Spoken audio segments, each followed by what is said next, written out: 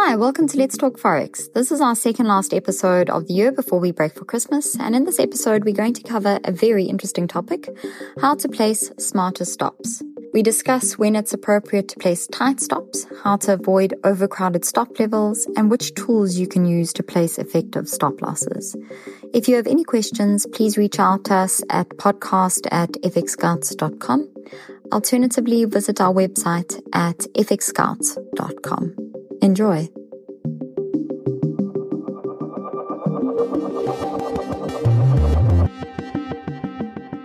Hey, Alison. Hey, Chris. How's it going?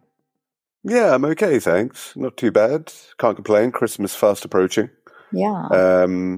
Just for our listeners to know, this is our second to last episode before we go on Christmas break. We'll be doing one more episode after this, and then we'll be back in the second week of January. Yes. Yeah, Yeah, exactly. I think that's our fifth season, hey, Chris? Our fifth. Yeah, something like that. It's getting up there. Yeah. Yeah, I know. Thank you all for listening to us. I hope we haven't bored you to tears. But yeah, we'll be off for a couple of weeks, spending some much deserved time with our families. Yeah. It's been a busy year. And I imagine it's been a really busy year, and I imagine you'll be on the beach, won't you, Alison? I'll be on the beach. Yeah, I'm actually going to Durban to go visit family. Natal. Nice. Yeah, it'll be very nice. Not that I can complain about being here. As you saw, I shared with you earlier, Chris, Kenton won the best small town in South Africa by the Daily Mail. Yes, we did see that. Very good. Congratulations. Not I that bet you worked really hard for that, didn't you, Alison? Yeah, exactly. Yeah, it got best beaches, best bush. So for its beaches, bush, and pizza, which was a surprise. The pizza, the best pizza. Well, you got me interested with pizza. You can keep the beach and the bushes. Oh, God. Oh, fantastic. No, seriously, good for you. But you do know this means you're going to have a huge number of tourists, even more than you have already. Yes. Yeah, I mean, as it is already, I can't set foot in the Spar. You know, Spar's our local grocery shop, and it is just insane at the moment. It's like you can't get parking anywhere near the vicinity. Gosh. So, yeah. But anyway, we know the this time. Is the price of success. Yeah, exactly. The price of success is tourism. But anyway, Alison, what are we talking about today? So today we're going to be talking about placing smarter stops, and it's quite a contentious sort of issue where to place stops. You know, if you look at the textbooks, it sort of suggests that you place stops at certain key levels and that, but there's some reasons not to. So we're going to dive a little bit into the subtleties of where you should place your stops, or where it might be a better idea to place stops. Mm-hmm. And the primary goal of obviously any trader is to risk as little as possible, and obviously to make as much as possible. And of course, the most effective tool to achieve it is proper stop loss positioning. And the key is to find the sweet spot that avoids the typical overcrowded levels, and then of course not having your stops too wide or too tight. Yeah, exactly. Look, you're always going to have losing trades, right? This going to happen to everyone. Where you're going to get stopped out. But, you know, the aim of your stop loss isn't to avoid being stopped out, right? It's how to use your stops efficiently, because what you're trying to do, number one, first and foremost, is protecting your capital. Yeah. And that's the whole point of the stop loss. Exactly. And and as I said, you know, if you look at what the textbooks and tutorials and in fact Investopedia say about taking stop losses and then finding those levels, they say that the most recent support or resistance is where you should look at placing those stops, you know, either just below the support if you're going long, or above the resistance if you're going short. But the problem is these levels are often very overcrowded, and that can be a big problem. Yeah, and another popular method is to use the moving average as a guide. You know, you place a stop just below a longer moving average if you're going long, or above it if you're going short. And, you know, placing your stops at these levels is good. It's good practice in a lot of cases. And we'll provide examples of where placing your stops at these levels is a good idea. But you also want to avoid placing, as you said, stops in overcrowded areas, particularly where many other retail traders are going to be placing their stops. And again, look, we're going to cover all this in this episode. Yeah. So basically, when you're placing your stops, your goals are to risk as little as possible, to make as much as possible. So obviously a good risk-reward ratio, not to have your stops too wide, not to have your stops too tight, and then to avoid the typical crowded stop levels. So if you have that as a sort of guide for placing your stops, you'll probably find those sweet spots. Mm-hmm. Absolutely. And to iterate, we're not trying to avoid being stopped out here. Stops are there to protect you. They're there to take you out of a trade with a maximum loss that you've defined beforehand and that you're comfortable losing. That's the whole idea here. It's protection. However, you do want to be as efficient as possible with setting these stops. And that's what this episode is all about. Exactly. Yeah, I think a lot of people sort of get a bit confused with that, with saying, oh, well, you don't want to get stopped out. And what they do then is just move their stops. But yeah, defeats the purpose entirely. Exactly, capital. So see the stop as a protection and something that you want to have. And if you get stopped out, it's for good reason. You've just paid a fee for your insurance, basically. Exactly. Yeah.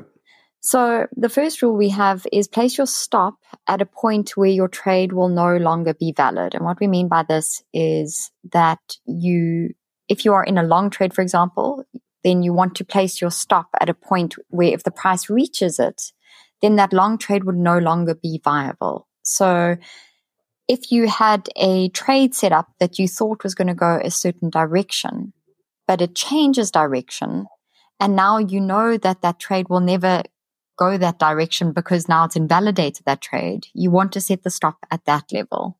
Yeah, exactly. Basically, your stop loss should be placed in a location where if the price reaches it, then that trade setup's been invalidated. So if it's a long trade, then that no longer makes sense, and you should now be looking at a short instead. And the same is true for short trades, where you should place, a stop loss order at a point where if it reaches the price trend, it reaches a place where the price trend has changed, then the setup no longer favors that short trade, but instead is now favoring a long trade. Then that's exactly the place where you should set your stop loss. Yeah. Exactly. So, I mean, this is probably one of the most important principles you can sort of look at when placing your stops. And you should probably consider this first before moving on to other principles and factors, like what we mentioned before, at the various key levels or at various moving averages. Yep. So the second thing we're going to look at is tight stops. It's something we mentioned at the top here. One of the biggest mistakes traders make is they set their stop losses too tight.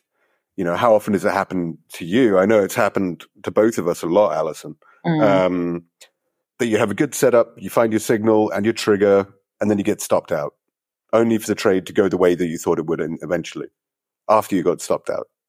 So although you want to risk as little as possible, if your stop loss is too tight, you're just going to lose all the time. And this can end up frustrating you. And ironically, you'll end up risking more and losing more of your capital. The whole point of your stop loss, you're going to be losing more of your capital than you feel comfortable with. Absolutely. So, although we're saying, watch out for those tight stops, there are certain trade setups and market conditions that do call for tight stops. And the first is when you have a high momentum trending market. So in other words, when the market is going in one direction very quickly, then you can also use them when you see a flag set up to the up or the downside. And you could place your stop at the bottom of the last candle, sort of where the flag is. Before you get that breakout. That's also a reasonable place where you could place a tight stop. And another time to use one is at a tight stop is to use a tight stop is during a breakout trade. Exactly. When you have a huge gap up with a high volume and continued upward momentum, here you likely set a relatively tight stop because you expect the price to continue going up. And of course, if it's a false breakout, then you want your stop loss tight to protect your capital. Yeah, so basically tight stops are valid for momentum trades with a direction or for breakout trades. But if you're trading something like mean reversions, for example, then tight stops are just going to be a huge hindrance. So just be aware, momentum and breakouts, good places to have tight stops. Yeah. So don't rule them out, but be very mindful of when to use them, which trade setups require a tight stop. But also, on the other side of this, you don't want your stops to be too wide because, of course, then you're increasing your risk. And this goes against the whole goal of risking as little as possible to make as much as possible. And this is what we were talking about earlier, Alison, about people just putting really wide stops or moving their stops, which is a terrible idea. Yeah. Yeah. And it just reduces that risk reward ratio. You start to eventually risk more than you're possibly, the possible reward, of course. Yeah. And then the next stop loss strategy is to avoid overcrowded levels. And this is probably one of the most important stop loss strategies we sort of come across. So why would you avoid overcrowded stops? Well, if you look at the stats, the majority of retail traders lose money and they're all doing very similar things. So many traders are putting their stops at the same levels. And, it's guided by the advice they get from different tutorials and videos. Again, placing your stop below the low of the day or above the high of the day or at the level of the moving average. But what you're going to find is that these stop levels are going to be very overcrowded. In other words, many retail traders are going to be placing their stops at these same levels. Yep. Because they're all getting the same advice and they're all being told to do the same thing. And it's not bad advice, at the end of the day. Usually it would be fantastic advice.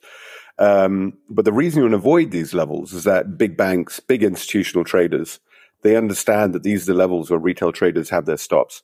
And so they target these price levels to drive prices in a certain direction.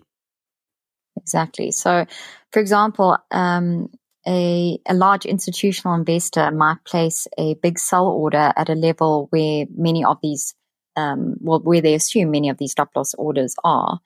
And this action then triggers these orders, which obviously incites a flurry of selling that drives that asset's price even lower. And then the institutional investor purchases, the whatever asset it is at a lower price and then can generate substantial profits. And I find that so many times you see this beautiful bar and suddenly you just see this pin bar just going lower and lower, lower, triggering the stop and then going back up and then the candle, breaking out to the upside if you've got your stop below the low, for example.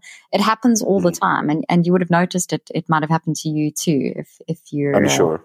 I'm sure everybody's seen this. Traders, I think find that, Yeah, and look, some traders don't buy into this theory, and there is an aspect of confirmation bias going on here as well. And it's hard to prove, right? You're not going to be able to prove this, and some traders will see this as a conspiracy, but it is something to be aware of. And it is something both you and I have seen in the markets, Alison, and I think a lot of our listeners will have seen as well. And you especially see it around big fundamental events. So, NFP releases or interest rate data releases, this kind of stuff. Yes. You'll especially see this kind of movement happening. And it might only be a few pips, but you can imagine with the large institutions, I mean, they make millions of well, it's got to be big enough to move the market, the sell order in this case, so that's a hefty whack of money they're spending there. And it's all algorithmic trading these days, these banks and institutions, they'll know where the stops are and they move much faster than a human being can. It's, I'm pretty sure it happens. I think I'm fairly confident this kind of stuff happens. And it's something we want you guys to be aware of. Yeah, and if you want to avoid being targeted by these stop hunters, then you want to identify areas where there are going to be a large number of stop loss orders, as we just said. So you can do this by analyzing your charts and identifying those key support and resistance levels and trend lines. And when the price approaches these levels, you'll know that there's going to be a cluster of these orders placed just below or above these areas. So it's something. Yep. It's something you just want to be aware of when you're setting your stop, that there's going to be a cluster of them and they will be targeted. Yeah, exactly. And if you identify these areas, you can avoid placing your stop loss orders at these zones. And then instead you can pinpoint levels that aren't likely to be breached, which is, I'm not saying it's going to work perfectly, but it's going to reduce the risk of you being hit by one of these stop loss raiders. Yes, absolutely. And another strategy is to not place your stop loss orders at round numbers.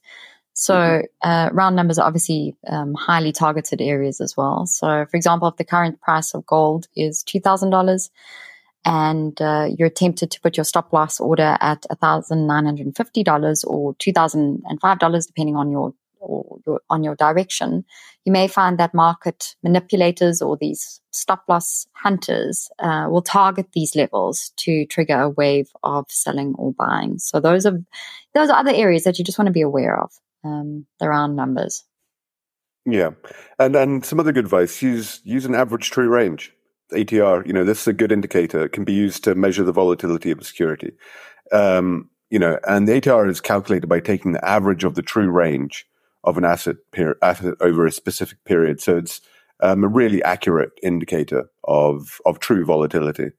Yeah, it is. And statistically speaking, an asset is unlikely to deviate from its ATR. So by using it, you can set your stop loss levels at a level that considers the asset's volatility, should I say. So it may help you avoid placing your stops close to the current price, which could make them susceptible to stop loss hunting. So for example, if the current price of an asset is $50 and the ATR is $2, then you may want to set your stop loss order at $48, because it will give you enough, give the price enough room to fluctuate without triggering your order, if it's the average sort of volatility of that asset. Yeah, no, exactly. It's slightly, less risky way of setting them. But look, sometimes you have to set your stops at these levels, these levels that make sense, because, they make sense. And they'll make sense for you in terms of your risk reward ratio, and also because of the trade setup. There's a reason why people use them. But think about splitting your stops as well. So place 50% of your stop at one of these key levels and the other 50% of your stop further away, or using the ATR instead. This means that you can still protect your capital, but you give yourself the opportunity to profit from the trade if it does go in your direction. Yeah, I think that's quite a balanced way to look at it. Yeah. Yeah, so in summary, you want to avoid placing your stops too tight unless it's a momentum or breakout trade or a flag trade. You obviously want to avoid placing your stops too wide because you mess up your risk reward ratio and you obviously put your capital at risk. And then you want to avoid overcrowded levels, like key support and resistance levels, because these levels are often targets of stop hunters. And of course, you want to use tools like the ATR to place your stops, and possibly split your stops up if you feel like you have to use these key levels to place your stops for your risk reward ratio or for the trade setup. Yeah, exactly. But be particularly wary of using these key support and resistance levels around times of big fundamental data releases, and when there's going to be a lot of volatility in the market and a lack of liquidity as well, because that's when they'll really look for that liquidity and create, and there'll be liquidity hunting as well. Yep, exactly. So as I said, next week is our podcast finale for the year. What are we talking about? What are we going to be talking about next week, Alison? So we're going to be covering the biggest trading scandals of 2023. Oh, juicy. Yeah, it will be juicy. There've been quite a few this year. There have been. I think most years there are quite a few, but there's some good ones this year particularly. I really look forward to that. Very festive. Yeah. Some festive scandals for you. Fantastic. Scandal, yeah. Cool. Fantastic. Thanks. Well, I really look forward to that, Alison. And I'll speak to you then. Great. Thanks, Chris. Cheers then. Cheers.